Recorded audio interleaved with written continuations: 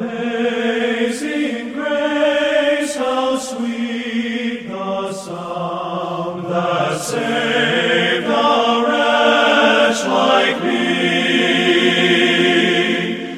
Welcome to the Beacon broadcast from Beacon Baptist Church in Burlington, North Carolina, featuring expositional Bible teaching by Pastor Greg Barkman. If you'd like to correspond with the Beacon broadcast, or if you wish to support this radio ministry, write to the Beacon Broadcast, Post Office Box 159, Alamance, North Carolina 27201, or find us on the web at beaconbaptist.com. beaconbaptist.com. The Beacon broadcast is supported in part by the gifts of faithful listeners. Now with today's message from God's Word, here is Greg Barkman. Amazing grace. As our regular listeners know, we are working through lists that are found in the Bible. In 2 Corinthians chapter 6, the Apostle Paul gives us 3 lists, and each one has a number of items. 9 in the first list, 9 in the second list. We're working our way through the second one now. But you may remember that the first list was a list of hardships and sufferings and sacrifices that people who are serious about serving the Lord Jesus Christ are going to endure, and do it gladly for Christ's sake. He lists those in verses 4 and 5 of chapter 6. Tribulations, needs, distresses, stripes, imprisonments, tumults, labors, sleeplessness, fastings. Some of the things that we can expect if we're going to be serious about serving Christ. Paul experienced all of these things to a great degree. Every child of God is going to experience some of these to a significant degree, and we can expect that. We better get ready for it. The second list is a list of the qualities that we will need in order to successfully endure the trials that we find in the first list and to successfully serve the Lord Jesus Christ. And that list is the following, beginning in verse 6. By purity, by knowledge, by long-suffering, by kindness, by the Holy Spirit, by sincere love, by the word of truth, by the power of God, by the armor of righteousness on the right hand and on the left. 9 more items that we need to see developed in our life. It's similar, I suppose, in some ways to the fruit of the Spirit found in Galatians chapter 5. Things that we will have incorporated in our lives if we are saved by the work of the Holy Spirit, for they are indeed the fruit of the Spirit, but they are things that we need to also deliberately cultivate in our lives. We don't just sit back and say, well, that's what the Holy Spirit is going to do, so it'll be interesting to watch Him do it.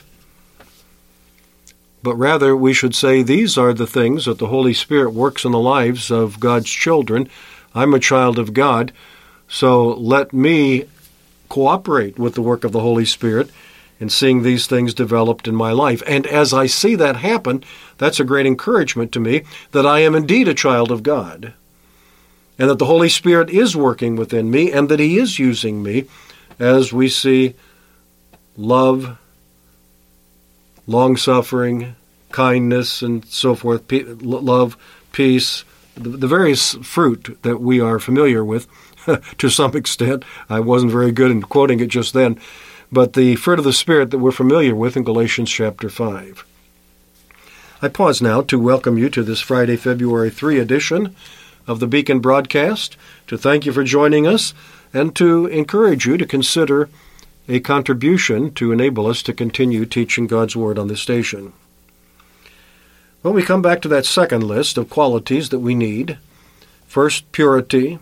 Second, knowledge. And we're going to go on to the third one in a moment, long-suffering. But let me back up just a minute to that business of purity. I spent several broadcasts talking about that, what an assault there is upon purity in our day. And I just want to say one thing, and that is, in society, we're never going to make inroads against the flood tide of immorality and impurity until we become more honest about it and what's going on. For example, when somebody exposes the photos that they hack on somebody's phone or somehow get a hold of online, photos, nude photos and so forth, and broadcast them, as happens every now and then. It happened not too many weeks or maybe a few months ago now with one of the sports teams that one of the women's sports teams, I think it was a volleyball team, that somebody got a hold of a whole bunch of pictures of all of these players. I think they were topless, and they had this photo, and the outrage.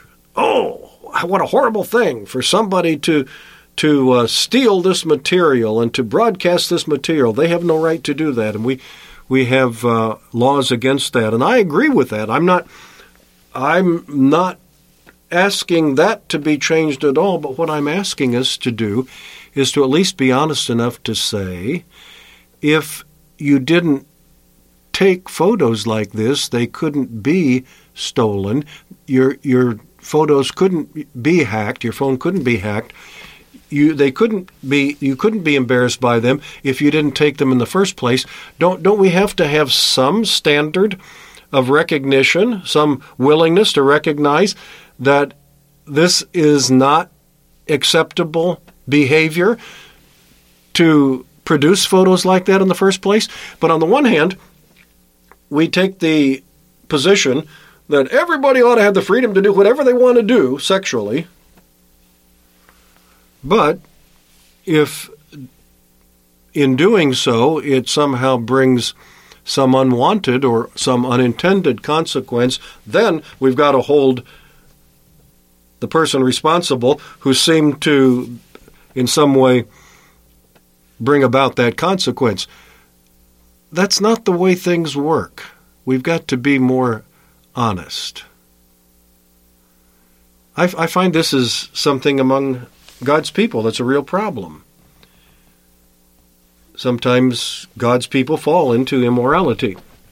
We have to deal with it, sadly, in churches, and we better learn to deal with it because it's true, and it does happen, and we have to deal with people who have been immoral in their behavior, and that becomes discovered, and it needs to be addressed, and they need to acknowledge their wrong and seek repentance, seek pardon, not only from God, but also from the church, the people that they had a responsibility to live in a certain way, and they failed to do that.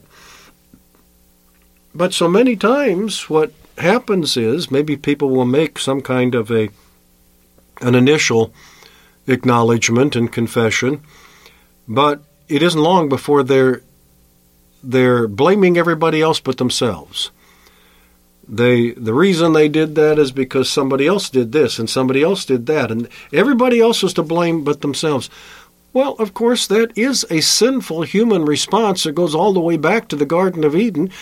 It was Adam who, when he was confronted by God by his sin, excused himself by saying, well, it's the woman that you gave me. And the woman, when she was confronted with her sin, said, well, it was the serpent that you sent into the garden. And so this is a very common human activity to blame shift, but it's an evidence of sin. It's not an evidence of genuine repentance.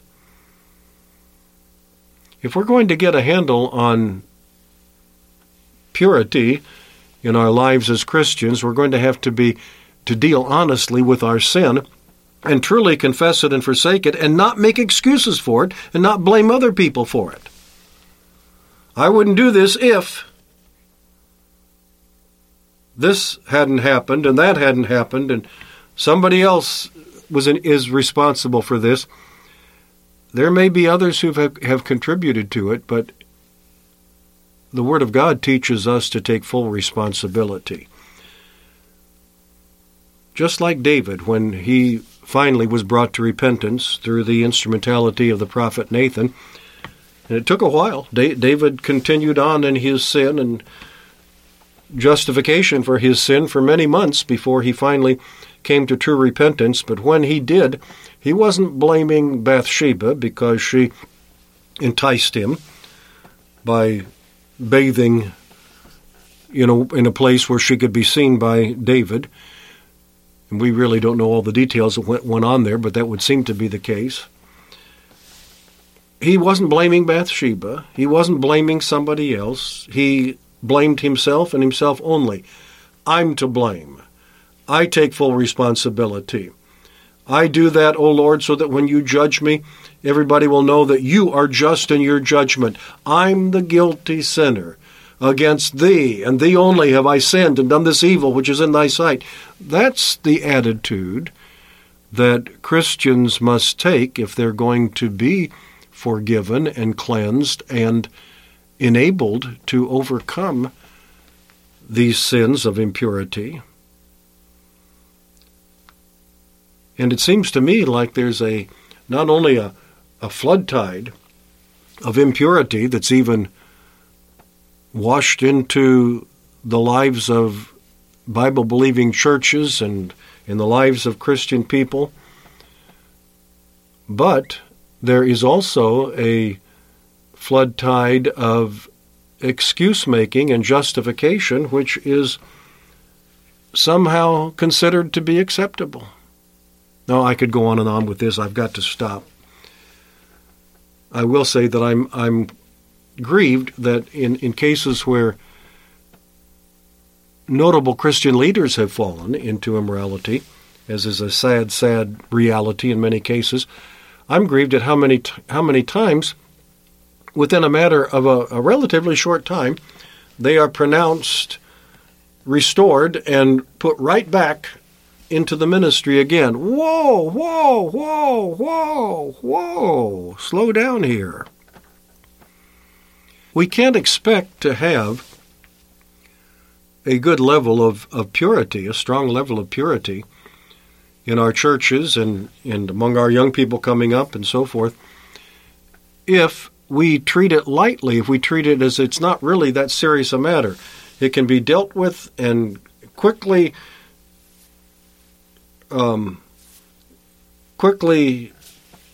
ratified, quickly erased from lives, and people can be qualified for service, and back they go. Because, after all, this is a very gifted man, and he has an important ministry. It's even, in my mind, questionable whether a man who's fallen into public immorality should ever be allowed back into the pulpit again, but I'm not going to say dogmatically that can't happen. I'm just saying I've got some questions about that. But one thing I'm sure of, he's not qualified to be back in the pulpit in 3 months, or even 6 months, or even in a year or two. In my mind, I know this is my opinion, but see, not only is he not qualified, you're likely putting a man back in a place of spiritual leadership who's not qualified to be there, but you are trivializing these sins in the minds of God's people. It is no big thing. You can fall, and it can all be taken care of in a relatively easy way, and on we go. And the first item in this list of 9 things that we need in order to be effective servants of the Lord Jesus Christ is purity. We're going to have to take that seriously. We're going to have to take God's word for it. We're going to have to fight for it. We're going to have to uphold it and maintain it if we're going to be effective in our service for Christ. Until next week, Greg Barkman saying good day. May God give you His eternal peace.